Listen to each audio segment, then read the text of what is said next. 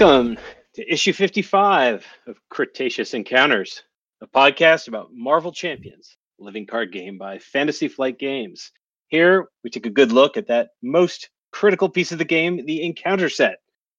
We'll discuss those poorly understood characters, unfairly labeled lizards, and their various plans to eat humanity and benefit the planet, as well as those so-called mammals intent on thwarting them. I'm one of your hosts, Matt. Joining me tonight is Mike. Hey, Matt. Welcome aboard. Welcome to the lair. Thank you. Steve. How you doing, Matt? Glad to have you. Gustava. Hello, Dr. Carano. We meet again. And Daniel. My dear friend, how are you? Very well. You, sir? Oh, fantastic. But before I say more to you, Matt, Moose, what's on your mind tonight? You know, Daniel, I'm glad you asked me that. Me too. Hang on, I need to go to the washroom. Here we I have go. a couple of observations here and a question. I think, as our distinguished guest here will attest, after the dinosaurs died out, mammals became the dominant life form on the planet. All right? Yeah. Yeah. So far, And so then- good. Dinosaurs had scales and feathers, and mammals are covered in fur. Is that more or less correct? 2 for 2. Yep. So then, I guess, could you say that things got a little bit hairy after the asteroid hit? I mean, you could say that, but why would you say that? Also, I have another question. What would you call a terrible, horrible, unpleasant dinosaur? Are you reading your children's dinosaur joke book, Mustafa? I cannot deny or confirm that. A thesaurus. Daniel, I'm professionally prohibited from fielding these questions. No, I understand. All right, but I have one last thing to say. Just a quick question. What would you call a Tyrannosaurus that's also a witch? A Tyrannosaurus Hex? Correct. I knew there was a reason we had you on this show. Oh my God. Welcome to the show, Dr. Carano. I'm done. Are you sure? Well done. I'm not done, but I'll stop here. Actually, Thank you know you. what? Since you Oh, asked, God. what do you Oh, call a God. dinosaur with one eye? Do you think he saw us? All Okay, right. then no. I'd like you to name that dinosaur that way when you find it, Wow. Dr. Carano. I'll Okay. try to oblige. So, folks, what an incredibly special issue we have for you tonight. We are joined by none other than Matt Carano. He's the curator of Dinosauria at the Natural History Museum here in Washington, D.C. Now, Matt, you are many things, but more importantly, you are a great friend to me in real life. So I am so delighted to have you on. Welcome to Critical Encounters. Thank you. The feeling is Yeah. very mutual. I'm happy to be here. Now, you've been on the radio, Matt. You've been on TV. You've been on other podcasts. You've given countless talks around the world, but I don't want you to be nervous to be in this august company, okay? Because I don't think you've ever done anything as serious as this. I got to be honest, I'm a little bit nervous. See, I know. We have that effect on our guests. So just relax. You are the source of all knowledge. So yeah, thank you for being And here. if you're Now, not we do have- relaxed after that wonderful intro, you should Yeah. really be. Because that's the kind of the top standard we hit on this show. That's right. Yeah. Now, Matt, we have a bunch of questions that we like to ask our guests, and we'll do a little round table. We'll let Steve ask the first one, but just these are going to be nerdy, comic-y based questions. Are you ready? I am ready. All right. Okay, evil Dr. Carano. Our first question is who's your favorite Marvel villain? And I guess it could be you if you're an evil doctor. So Yeah, I don't know that I've earned the chops for that at the moment, but I'll get back to you on how I'm doing. Hard to have a top villain. I would say for sheer entertainment value, I really got to go with the Grandmaster and Thor Ragnarok. For me, I just can watch that all day. But if we're going to be expansive about Marvel, I would also go with Dr. Octopus, even though technically those weren't Marvel movies at the time. it's good. Those are both good options. And mostly it's because I like the actors too. Yeah, they're both the Goldblum and Molina. Molina. Oh, Alfred yeah, Molina. yep. Alfred Molina, yeah. Those are both excellent. I see that you chose a doctor in there too, so we're okay. Well, yeah. Doctors got to stick together. Oh, a real doctor too, not an MD. It's true, not an MD. Okay. Not a quote doctor, unquote. No. Mike, why don't you ask the next one? All right. Evil Dr. Carano, which hero do you like to see getting beaten up? Well, again, it kind of mixes in with the actor a little bit. So there's always something satisfying about watching Iron Man get beat up a little bit. Yes, Yeah. that is And so there's the right answer. also something good about watching Star-Lord get beat up a little bit. Oh, He So- sometimes deserves it. Yeah, exactly. It's more earned, I think, for him. Yeah. So you know, I there's get something the good league for deserves me in it. this. Daniel didn't prompt you on the first answer. No, not at all. Okay. I didn't. I swear I didn't. And Matt, do you have like a favorite Marvel movie, comic, TV series, or something you really dig? I'm definitely digging WandaVision right now, for sure.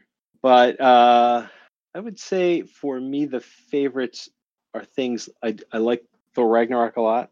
I like Guardians of the Galaxy a lot because, like, God forbid, the people in those movies actually seem like they're enjoying themselves. So I find them much more fun. Like, I really just, 5 or 6 minutes into Guardians of the Galaxy, I was like already having a good time. And some of them, to me, while the stories are interesting, like the movies themselves sometimes can feel a little bit like homework, to get to the big Sure. blowout movies. But those, I think, they're just super fun. So I just really Yeah, Awesome. they're definitely fun ones. Now, Mike, why on earth? I mean, it's great to have you here, Matt, but why on earth do we have a dinosaur expert on the show tonight, Mike? What's Oh, happening? because he's a fan of the game, of course. Oh, yeah. Oh, Do I get a Oh. question? Or no? nope, No, that's I it. don't get a okay, fine. Well, do you have you one? had your no. It's gonna Yeah, be a you joke had from 4 his book. questions, Moose. Do you have one that doesn't come out of your kid's joke book and stuff? Hey, my kids have more than one joke book. I'll have you know. Is that a We threat? don't have just one. And we give some of them to you when we're done with them. So don't complain. Now, here's the question, and this is kind of in line with a previous question. But which hero, comic book hero, it doesn't have to be Marvel, do you think is the most stuck-up, self-righteous douchebag in all the universe of heroes? Again, I don't have like a comprehensive feel for this, but certainly one that leaps to mind would be like Ozymandias. Oh, yeah. Okay. I can see that. I mean, to some degree, most of them have a little angle like that. Right. I mean, there's Right. so many to choose from, right? Like, it's hard to pick one. It So is. You only asked this question so you could hold forth, Moose? Okay. I'm What not do you holding think, forth. Mustafa? Oh, I mean, I could start and just keep going, but I think we need to really talk to our guest here. But Captain America is number one on my list of douchebags. Oh, look at me. I'm so righteous. I have a shield. Come on, sit down. Wow. All right. So Mike, back to my original question. Tonight, we are joined here by Matt, because Matt is, of course, a fan of the game. And the theme of tonight is going to be looking at one of the modular sets. Kang has been recently released. We love it. So we're going to have a look at the temporal set. So Matt is here. He has graciously offered to come and talk to us. You mean he was tricked to come here? Possibly tricked. We Yep. sent So him. there would be snacks. Yeah, coffee and donuts. He has offered to come on and give us the backstory for the titular villain of the temporal encounter set.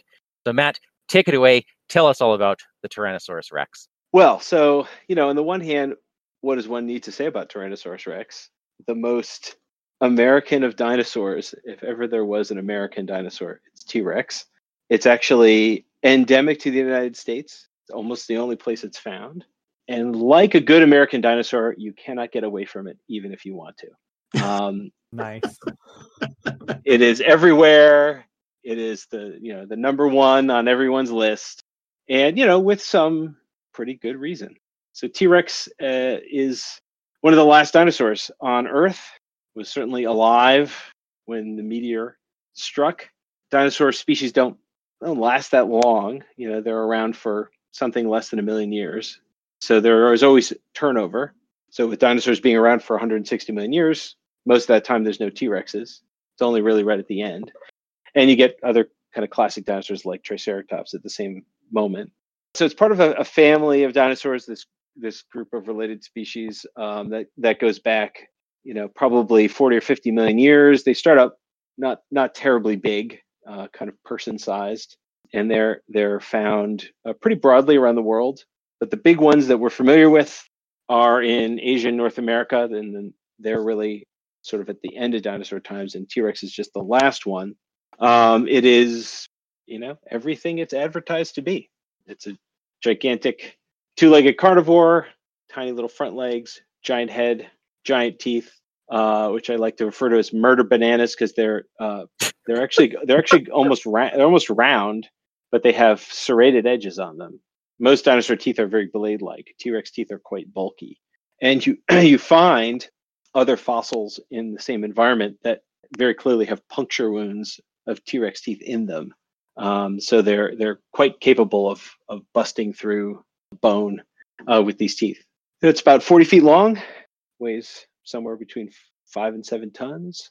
Probably doesn't roar, although it would have been more dramatic if it did. You're breaking my heart. I know. It's what sound does it make?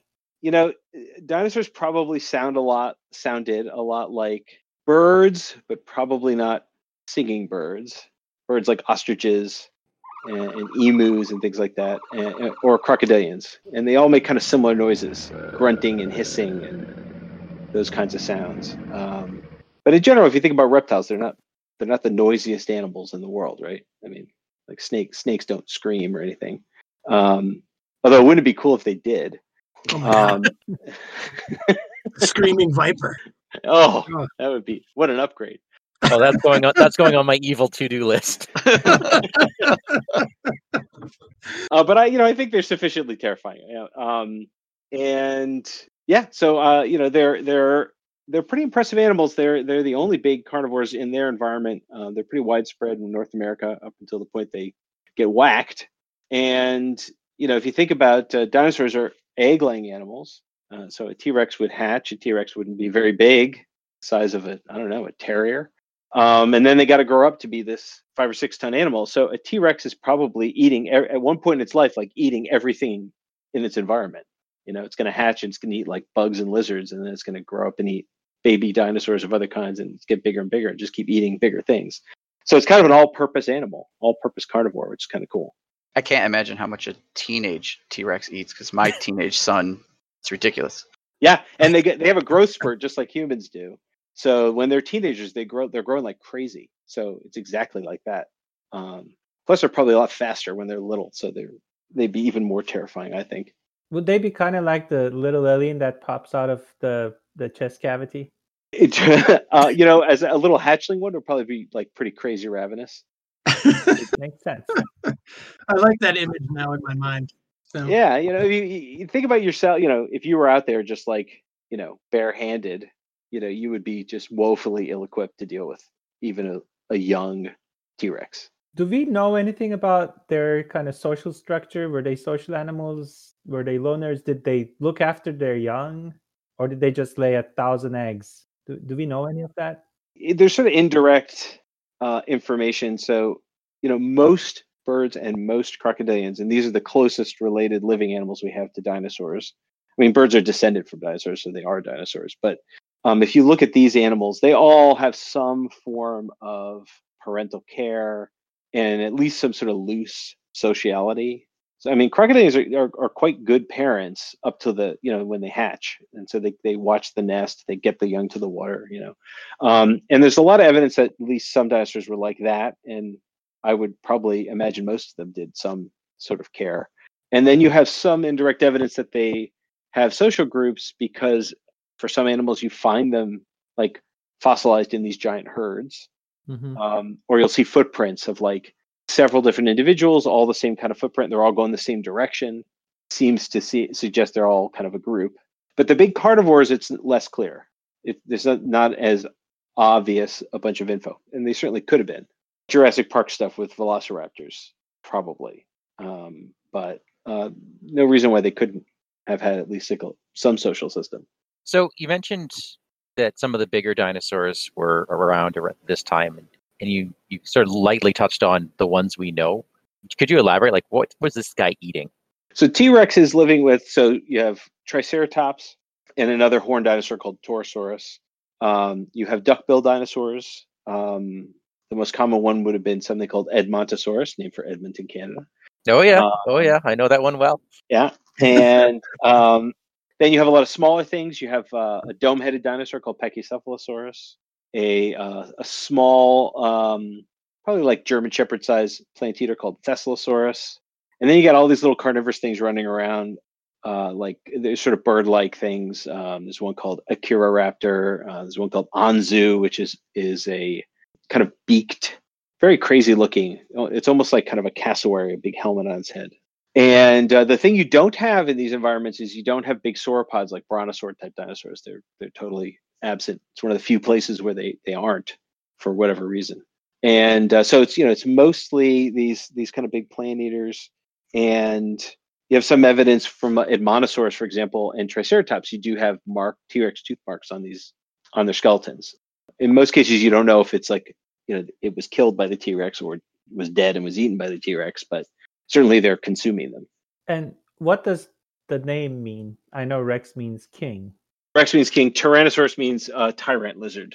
Tyrant So the king, lizard. the king tyrant lizard. Lizards. Wow. Yep, exactly. Are there other Tyrannosauruses? Saurii? Yeah, there's one in Mongolia, which is, some people call it Tarbosaurus, and some people call it Tyrannosaurus. The species name is called Batar, which is a Mongolian word. And that's about it. Those are the only two. Fascinating. And then you have, other animals in the group. There's something called Daspletosaurus, Albertosaurus, Gorgosaurus. These are all tyrannosaurs, and they're all sort of in that family. And they're all carnivores. And they're all carnivores. And they're all, they're sort of on the same basic plane. You'd recognize one right away. You might say, oh, it looks like a kind of a young T-Rex. They're like a little more slender, a little bit smaller, like 30 feet instead of 40 feet. But, they get the job done. So does this guy have a nemesis in the world? Or is he just eats everything? Nothing phases him? There's certainly nothing like as a predator. The end point for a T-Rex is like death and decomposition, not somebody eating it, really. But the classic face-off is T-Rex and Triceratops. Isn't that the museum, Matt? That's like the Field Museum has this very famous painting by Charles Knight that became sort of iconic of the two facing off. And then like many museums have put them together. We have it in our museum. Right. I was going to say, yeah, I've seen Yep. that. And, Yep. But I mean, a Triceratops could mess it up, right? Yeah, I mean, I wouldn't go after an adult Triceratops unless I was starving. I mean, first of all, you got to think, for every adult dinosaur, there's like 10 baby dinosaurs out there. So right there, why bother? But yeah, I mean, the thing's got, 4-foot horns on its head, and, it's a big frill protecting its neck, and it's, it's the size of a rhino. I mean, it's not going to be an easy thing to kill. So, you go for the sick ones or eat a dead one. I mean, that's the way to do it. Let nature do the hard work. I imagine the Spartan phalanx, with a whole bunch of them balled up with their horns out. Yeah. Yeah, exactly. Yeah, I had a kid's book where the exact thing was like a painting like that with like the babies in the middle and then all the adults like facing out. So Matt, we often we'll take the villains and the nemesis and the minions and stuff. We'll try to find some sympathetic way into their backstory. Who really are these people? What turned them into the villain that they are? How do we relate to the T-Rex?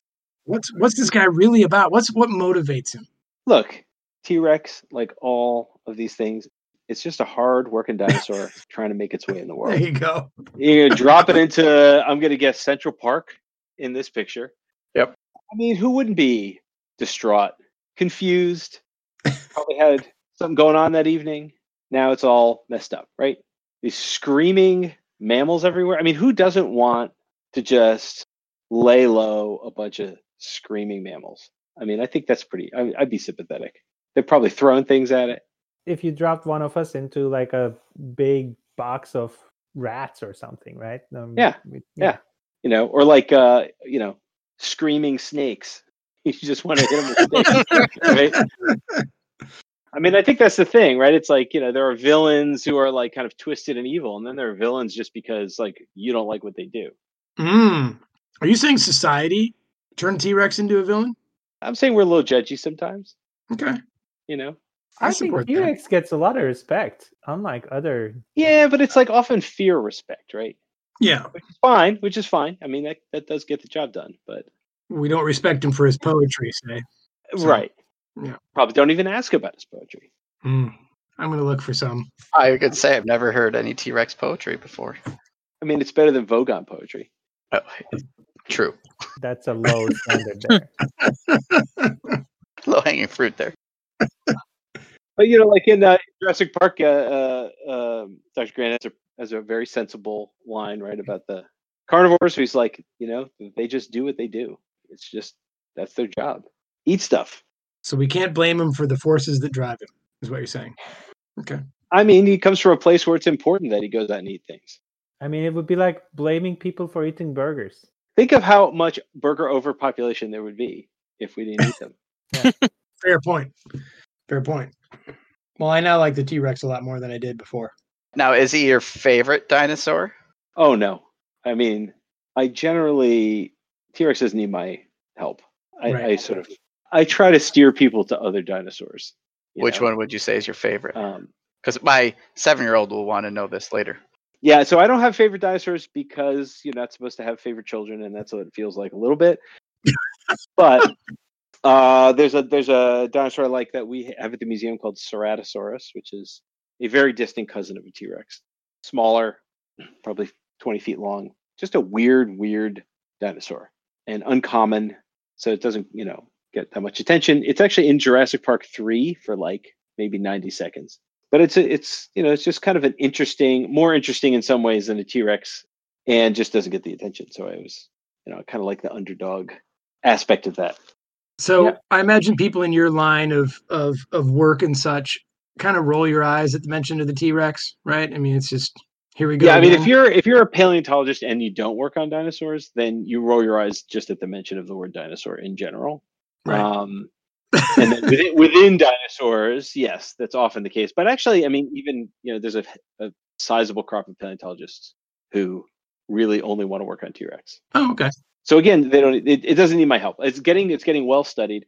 It's if you're in biology, there are these things we call model organisms. Like fruit flies, or zebrafish or whatever, or rhesus monkeys, where like you do all the study on that thing and that thing up and down, right? You just like know everything about it. And for paleontologists, T-Rex is the model organism. Like every time we get a new technique or a new thing, we try it out on the stuff we know about T-Rex. Okay. It's getting plenty of work done on it. In fact, you could say it's if you want to criticize it, it's like getting too much attention. It's like an attention hogger. Like Yeah, what about I mean, I other think, Tyrannosauri, right? Or right. Yeah. Like I said, it's a very American dinosaur. It's like the Tony Stark of dinosaurs. Almost. Except we don't want to beat it up. Well, we can't. So Steve mentioned like his 7-year-old wanting to know a fact. So for years now, Matt, Elsa has really wanted to know the exact date dinosaurs went extinct. Ooh, how exact do they have to be? I don't mean within 1,000 years or so. I think she You mean wants like- exact date. March 23rd. Wednesday. Yeah, that's So I mean, I could give you one. You probably can't prove me wrong. that's perfect, actually. Good enough for us. It has to be said by you in your voice, because I've tried the whole March 23rd and she didn't believe me. So, but she said she'd believe you. Yeah, we don't know that maybe the day and month, but it was definitely a Wednesday. You could tell her that. It has to be. Tell her that and tell me what she says. I just want Okay. Well, to hear what she speaking says. of going extinct, one thing you told me actually was very impressive, even though you kind of made it offhanded, in an offhanded way. You said, dinosaurs don't stick around very long. They're only around for a million years. 100 million years. No, individual species are only around for 1 million years or less. Yeah. I mean, that's actually, if you think about it, our species has been around for how long? What, 40,000 maybe? It depends how Yeah. you count it, right? Homo sapiens. But less than 1 million. Right. We're much less Yeah. than 1 million. And we On the high end, it's 100 or 200,000. And the low end, it's 40, depending on what you want to. yeah. Where you want to draw the pencil So- line. At best, we're like about 10% of the way to a kind of regular dinosaur. I feel like they've been around far longer than we ever will. But that's just me being pessimistic about the future of our species. Yeah, I mean, it's weird to sort of think about that, right? Because it's hard to know what rules still apply to us and which ones don't. Yeah. Right? Because on the one hand, we're like playing with the system that usually makes things extinct, and on the other hand, we're pushing a lot of buttons that we don't know what they do. Yep. Well, we know exactly what they do sometimes, but we're still pushing them. Also true. Like true Also villains. True. Yes. Or you see a button, you have to push it. So What's this do? Yeah. Well, Matt, that was awesome. We learned a ton. It's all T-Rex. T-Rex is awesome. And I know you can keep going. And thank you for coming on the show. And I'm sure when I said, "Hey, there's a dinosaur," when you talk about T-Rex, you're like, So No, this is great. Is there more? I know you could talk for literally hours and days on this. Is there something else that we definitely need to know about the T-Rex before we look at the cards from this set? I think the only thing I would say, just as a sort of side point, is another fun fact about T-Rex is we have fossil T-Rex poop, which is pretty sizable. I was going to say it's impressive, and it's a deductive identification. You find it in the environment T-Rex is found in, and it's full of digested parts of animals, and it's way too big to have come out of anything else. And that's basically the argument. But it's a reasonable argument, and there you go. So we have some evidence of a lot of things for a T-Rex that we don't typically have for dinosaurs. We don't often know what the output is for any given species, but we do for this. So you've so sweetly and nicely taken me to the sub basement in the Natural History Museum to look at all the fossils and the bones and stuff. Maybe I shouldn't say that. Is it secret? But how much stuff is there, Matt? Like how many T-Rexes do you have in the Natural History Museum? We're kind of low on T-Rexes. We really have the one skeleton in the exhibit, and we only got that skeleton recently. Okay.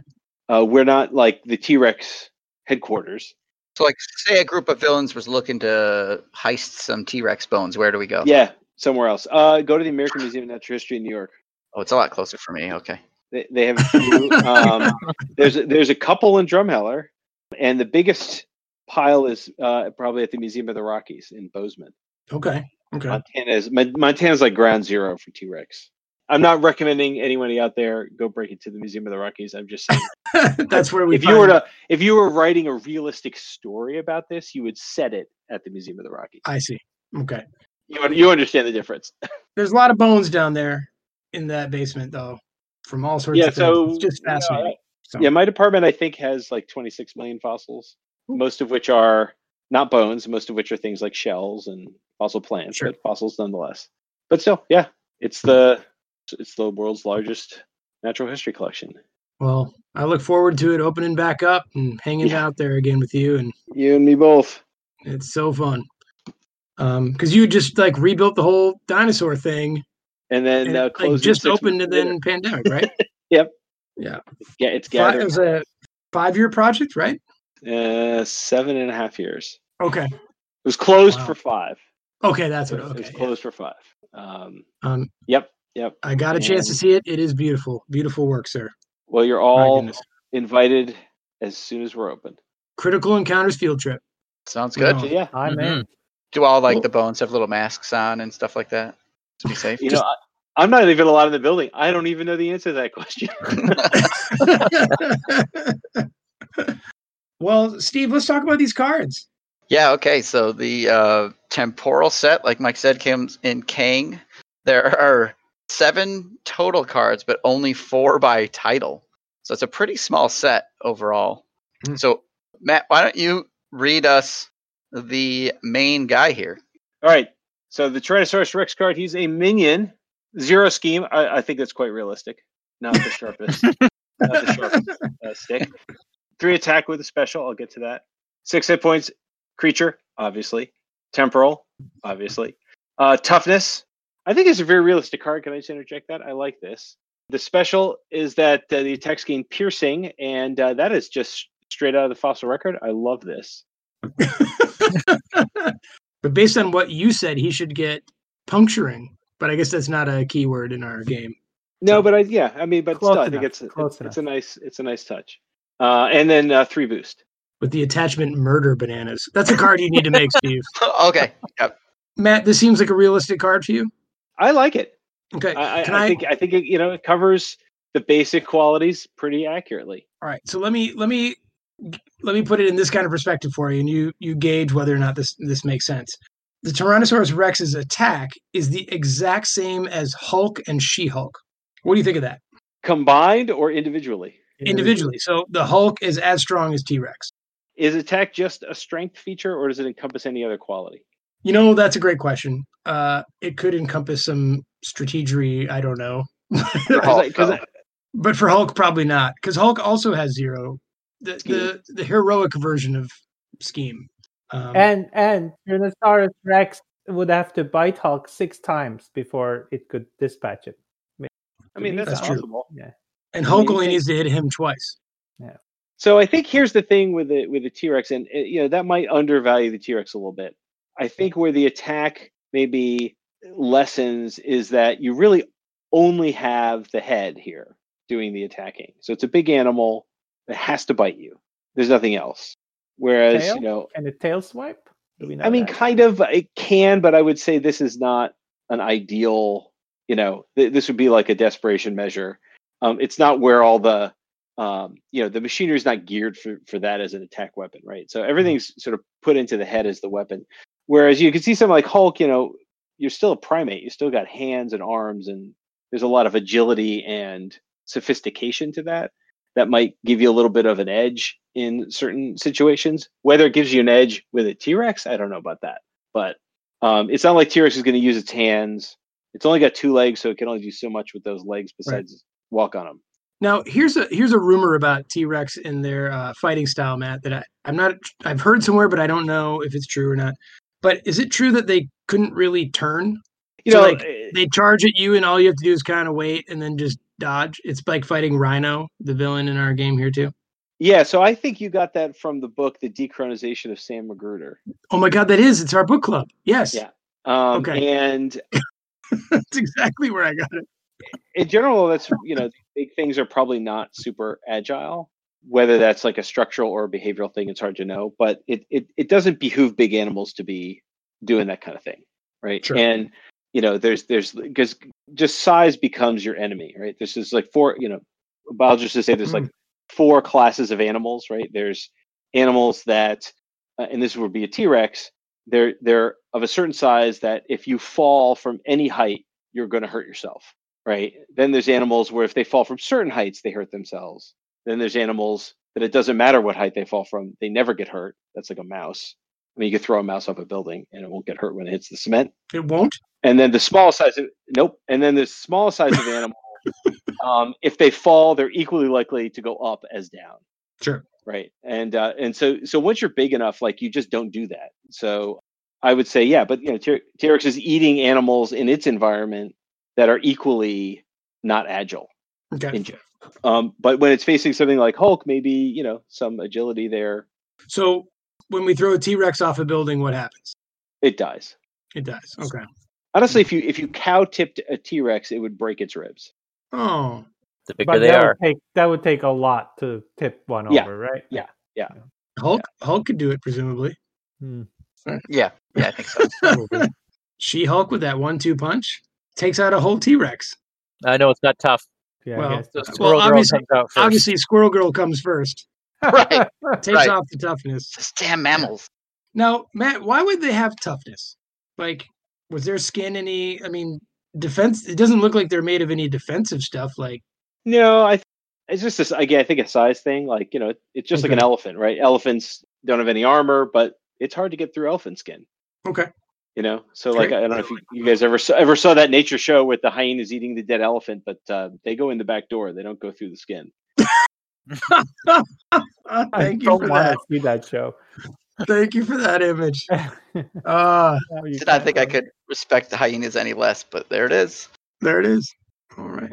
Yeah, I love the piercing on this card too. I think that's perfect, right? Because you mentioned seeing the bones with the Yeah. T-Rex marks in it. Yeah. Yeah, it's a good card. Yep. All right, let's move on. Next card is not a dinosaur. It is another warrior from the time stream. It is an ancient warrior. There are 3 copies of these from the deck. It is a minion, 1 scheme, 2 attack, 2 hit points. It is soldier, of course, and temporal, of course. It has quick strike with the special boost effect. You are stunned. Simple. Simple but effective. That is a declarative sentence. So I have a rules question for you guys. Quick strike goes off before Hawkeye's arrows. Ooh. I have to look at, this is probably one of those when versus after phrasings. Sure. So, because if not, that 2 hit points is really lame. Yeah, really. Well, quick strike. After this enemy engages a player, it immediately attacks that player if they are in hero form. So after the enemy engages, and I don't know if does Hawkeye hit when revealed? Because what does Hawkeye do with those like weapons runner guys or whatever that surge when they are revealed?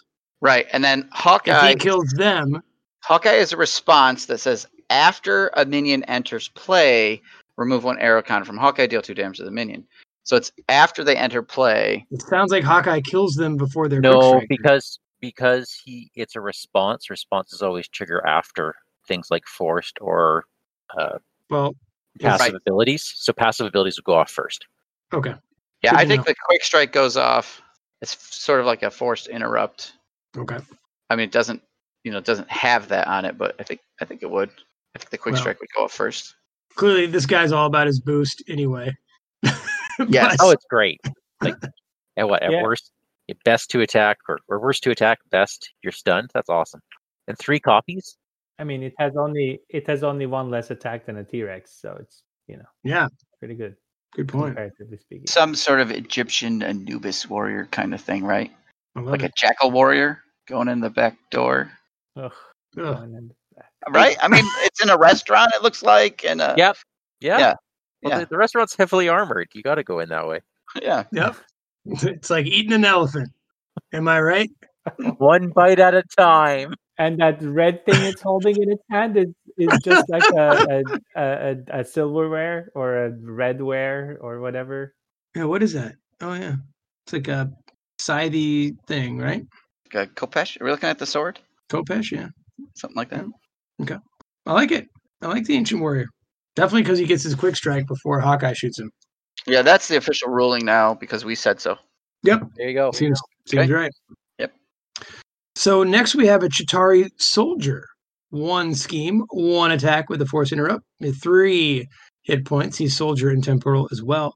Force interrupt is when he attacks you, discard the top card of the encounter deck. Take indirect damage equal to the number of boost icons in that card.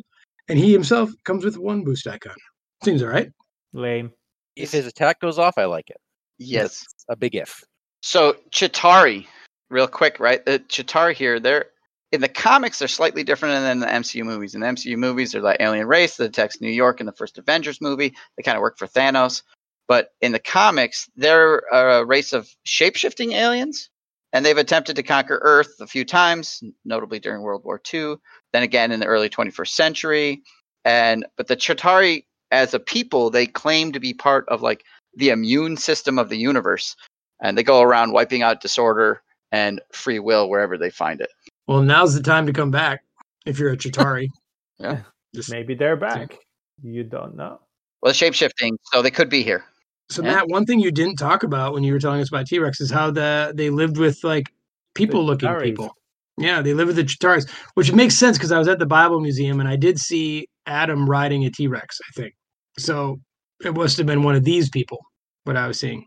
Are you saying we're descended from Chitauri? Adam and Eve? I think so. Maybe. I don't know. Who was riding the dinosaur in that museum? Mustafa? What do you think? You're the expert, sir. I am not the paleontologist evil doctor here.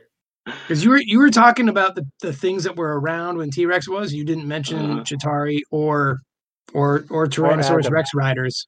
So you're saying the picture on the Tyrannosaurus Rex card is actually just regular day life? Right. Well, I don't know. I think that tank top does date itself to about 40 million years ago. I'm just saying. I hear you. So I you're don't know saying what there to were tell no you, Daniel. people when T-Rex was out? I mean, it depends on what you want to set your clock to. If you want to set your clock to 6,000 years ago, I can't really help you. Well, yeah. There are some things that are just so difficult to confront either as a matter of comic relief or as a matter of rational discourse. I think this might be one of them. Right. I mean, there's just so many things. And like, Yeah. if you were an ancient person living with dinosaurs, would you cave paint a horse? I wouldn't. Oh, point. well Good point. said. Well, It just said. doesn't. I mean, just in a very practical sense, it doesn't make a lot of doesn't really jive with me, right? I mean, the early religions would all have these giant reptilian overlords. Right. And what do we have? Sleestaks. That's it. It's the myth of a dragon in pretty much every culture, right? And they're all reptilian. They're not that common. And also, we have reptiles. We do have, yes. In places where there are big reptiles, you get dragon stories. Then you get things like, I guess you get worms, whatever they are in England. Doesn't every system and culture have a dragon type thing? I think it does. I don't know that that's true. Really? Yeah. I think we borrowed it. Like, I'm pretty sure the Inuit don't have a dragon story. Yeah, I was gonna say Native American. I don't North think America. I don't think the Finns have a dragon story. Maybe they do, but do the Turks have a dragon story? There is a word. That sounds for like it. a no. Already sounds like a no. If you No, there's a word for it. I don't know of. I didn't say there's a word for it. I'm saying, like, is there a major like cultural story built around a dragon? Well, I think when you're talking about existing cultures, you're already too late for whatever, because most Sure. of our stories don't date past, maybe at best 1,000 or 2,000 years ago, right? Sure. I mean, we're way past caveman paintings already. It's like lizard men, dragony hybrid things in Gilgamesh. There's Tiamat, who became a D&D dragon, but was actually a Sumerian god. Like, they're Yeah, I just don't They're know how many out of those there. things. I don't know how many of those things are really dragon things or things that we translated to English as dragon things. Possible. well. This will be my homework for the week. Thanks, Matt. All right. I'm gonna go down that rabbit hole. We could have T-Rexes with people if Kang was around and he gave us this last card. Mustafa, tell us about the last card. Right. Speaking of people riding dinosaurs, this card is called Time Portal. It is a side scheme. It has a forced interrupt. When it's defeated, shuffle it into the encounter deck instead of discarding it. Oh, It's a hazard, a 2 threat per player, and 2 boost icons. Bog standard as far as side schemes go. I mean, I guess there's a somewhat nice thing that it keeps coming back, but it doesn't. Other than that, it doesn't sound too time portally to me. I would like it if it brought out a Tyrannosaurus Rex, for example, out of Yep. the portal. But, yeah, and then recycled. And then, what about those Chitaris who apparently keep coming back, riding dinosaurs, what have you? They could have done a lot more with this, but yet again, swing and a mostly miss for me. Effectively, like it's an annoying card in the game when you're playing Kang and there's an extra pressure to get rid of these. Yeah, it's a great card in that set. But I gotta say, this is probably the most boring card that has a Tyrannosaurus Rex on it in any card game. Because the art is great, right? There's a Yes, T-Rex it's fantastic. with the ancient warrior and some modern soldier guys all fighting side by side, and then It's just draw an extra card every round. That's what it does. Like, oh, come on. And, Come on. And the Kang deck is 40 plus cards. Temporal is going to add 7 to that. Chances are you're not pulling temporal cards. You're just pulling just random Kang cards as long as this is in play. You're in Assuming here, in there. people let it stick around. So, yeah. I'm use that- disappointed too. There's no flavor text. There's right? nothing. Like a time portal has opened up. You must go and close it. There's No. something. There's room on the card. Plenty of room on the card. Missed opportunity. You're right, Steve. Yep. Oh, Well, Well, what do we think of this set? Oh, it's one of my favorite modular sets. Yeah? really? Why is that? Why? It's just interesting. It's got a dinosaur in it, guys. Really, it's not the hardest modular set, but it's got a lot of different little things. It's got the direct damage. It's got the quick strike. It's got the dinosaur. It's got the hazard. It's a good, Sunday afternoon modular set. Yeah, I like that it's minions. You want a set that's got minions? Here's 6 minions and a card that's going to try to get you more minions as you go. So, minions can, too many of them can start to hurt you with that quick strike. If you can't block the Chitauri soldier, the T-Rex isn't a super pushover with the toughness and yeah, I like that it's a bunch of minions. And Matt, do you support the science behind this modular set? The time science or the T-Rex science? Yes. Yes, I do. Okay. Awesome. Wow. I'm gonna give it a B plus, and it would be a B if there weren't a dinosaur in it. It'd be a B minus if there weren't a dinosaur in it. But Mike's right. Just like there's a dinosaur. This is a solid A. It's a C for me, even with the dinosaur. Wow. Yeah. Oh, You're hard to please, man. you are. Because this set can go into anywhere, right? It's a modular set. Yeah, it's a modular set. You don't have to put it in the 40 card king set. You can put it in the Throw it into mutagen, you're just loaded up with minions. because that one needs to be harder. All right, so we have an intelligentsia segment for us. We're gonna slip it right in here through the time portal, and so we had a few questions. One coming from DOHK 1014, formerly known as Meek, and Mr. L. So they both asked us a similar question. Effectively, what would we like to see villain-wise with mechanics? And since we're all veterans of the other LCGs like Lord of the Rings and Arkham Horror, are there any mechanics there that we think with a villain or encounter deck? Any good tactics that we could learn from the previous games that we'd like to see a villain with? So have you guys given this a little bit of thought? Anyone want to go first? A little bit. First, I want to say how much I like these two guys, DOHK 1014 and Mr. L. I love those guys. They are fantastic on Discord, and I'm grateful for their contributions and their questions. So Are thank they you, your guys. alter egos, Daniel, that you're kind of feeding us bennies from, so that we are trying to hide the fact that we have one listener? Well, let's just say, yeah. Yeah. Okay. Yeah. Thought so. I'll go first. I'd like a villain that can actually win. That would be a nice mechanic to have. Wait, didn't you just say you guys lost? Yeah, I don't know what he's saying. I said we have only one. We have the mutagen formula. That's the only kind of tough deck that can actually pull off a win. That is not a fluke. Wow. Yeah. So that would be nice to have. FFG should design more villain cards that can actually beat heroes. Oof. All right. I know this isn't going to be popular with everyone, but I'm going to go with time. Oh. Yep. That's the one where you have a certain amount of counters. Every round, something goes off. Yep. And when you hit 0, something bad happens.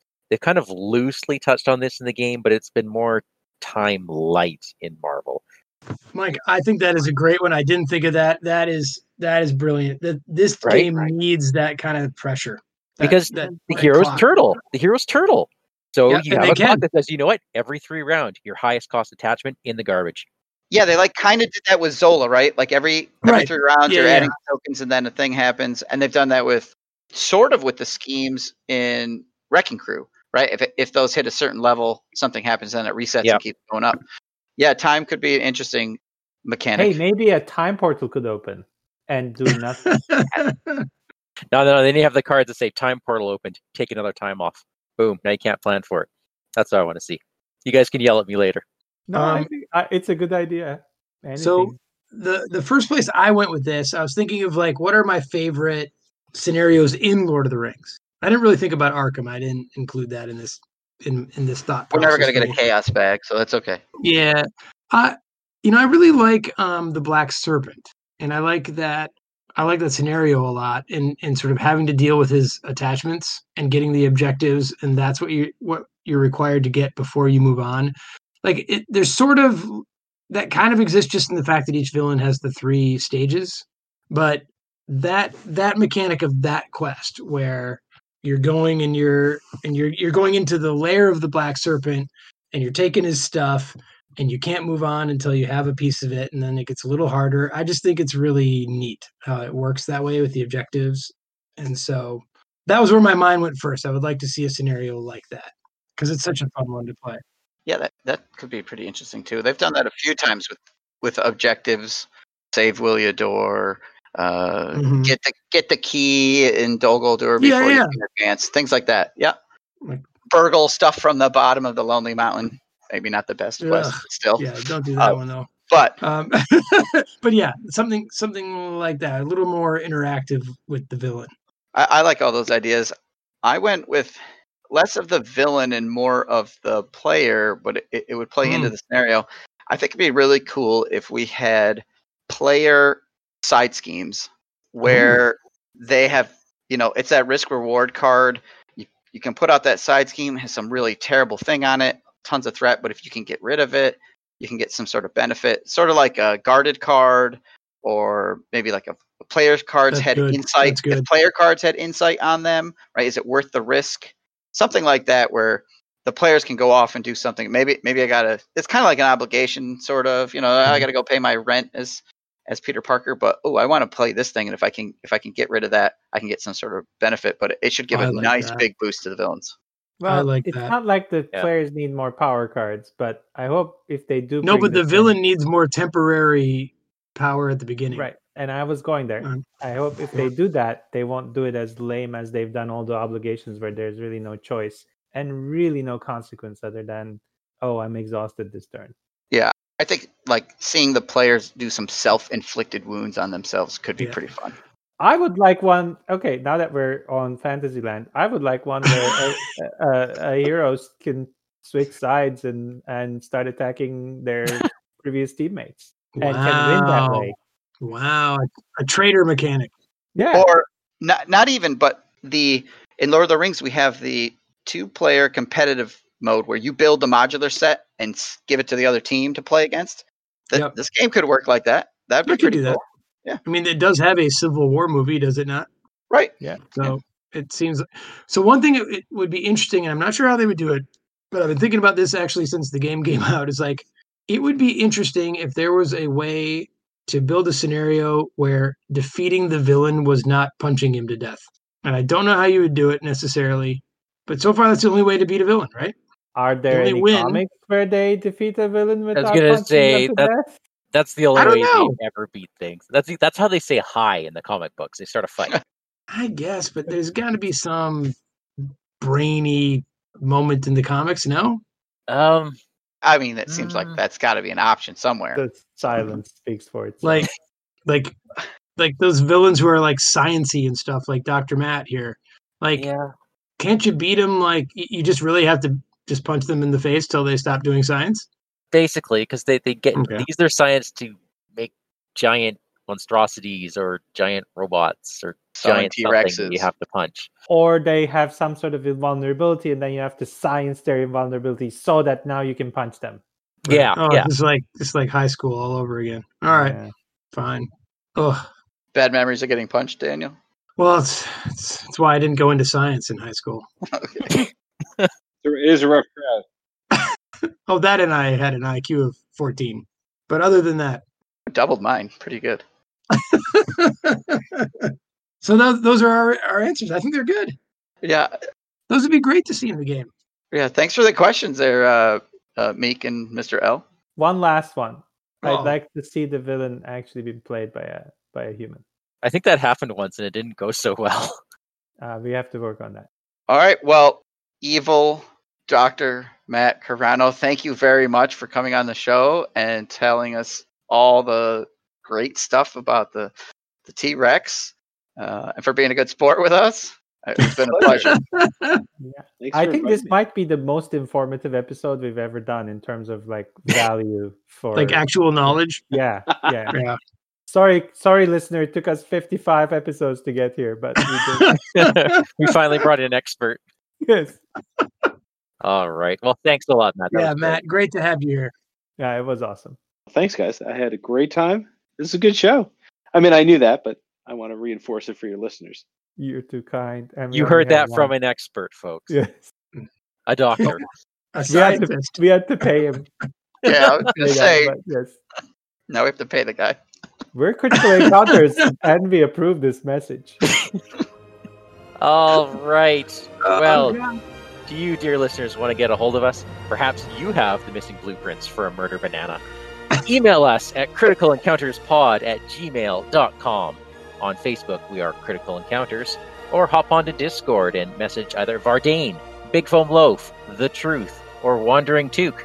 And let us know what you think. If you like our show, tell your friends. If you don't like our show, tell your enemies. Tyrannosaurus Rex, take us out.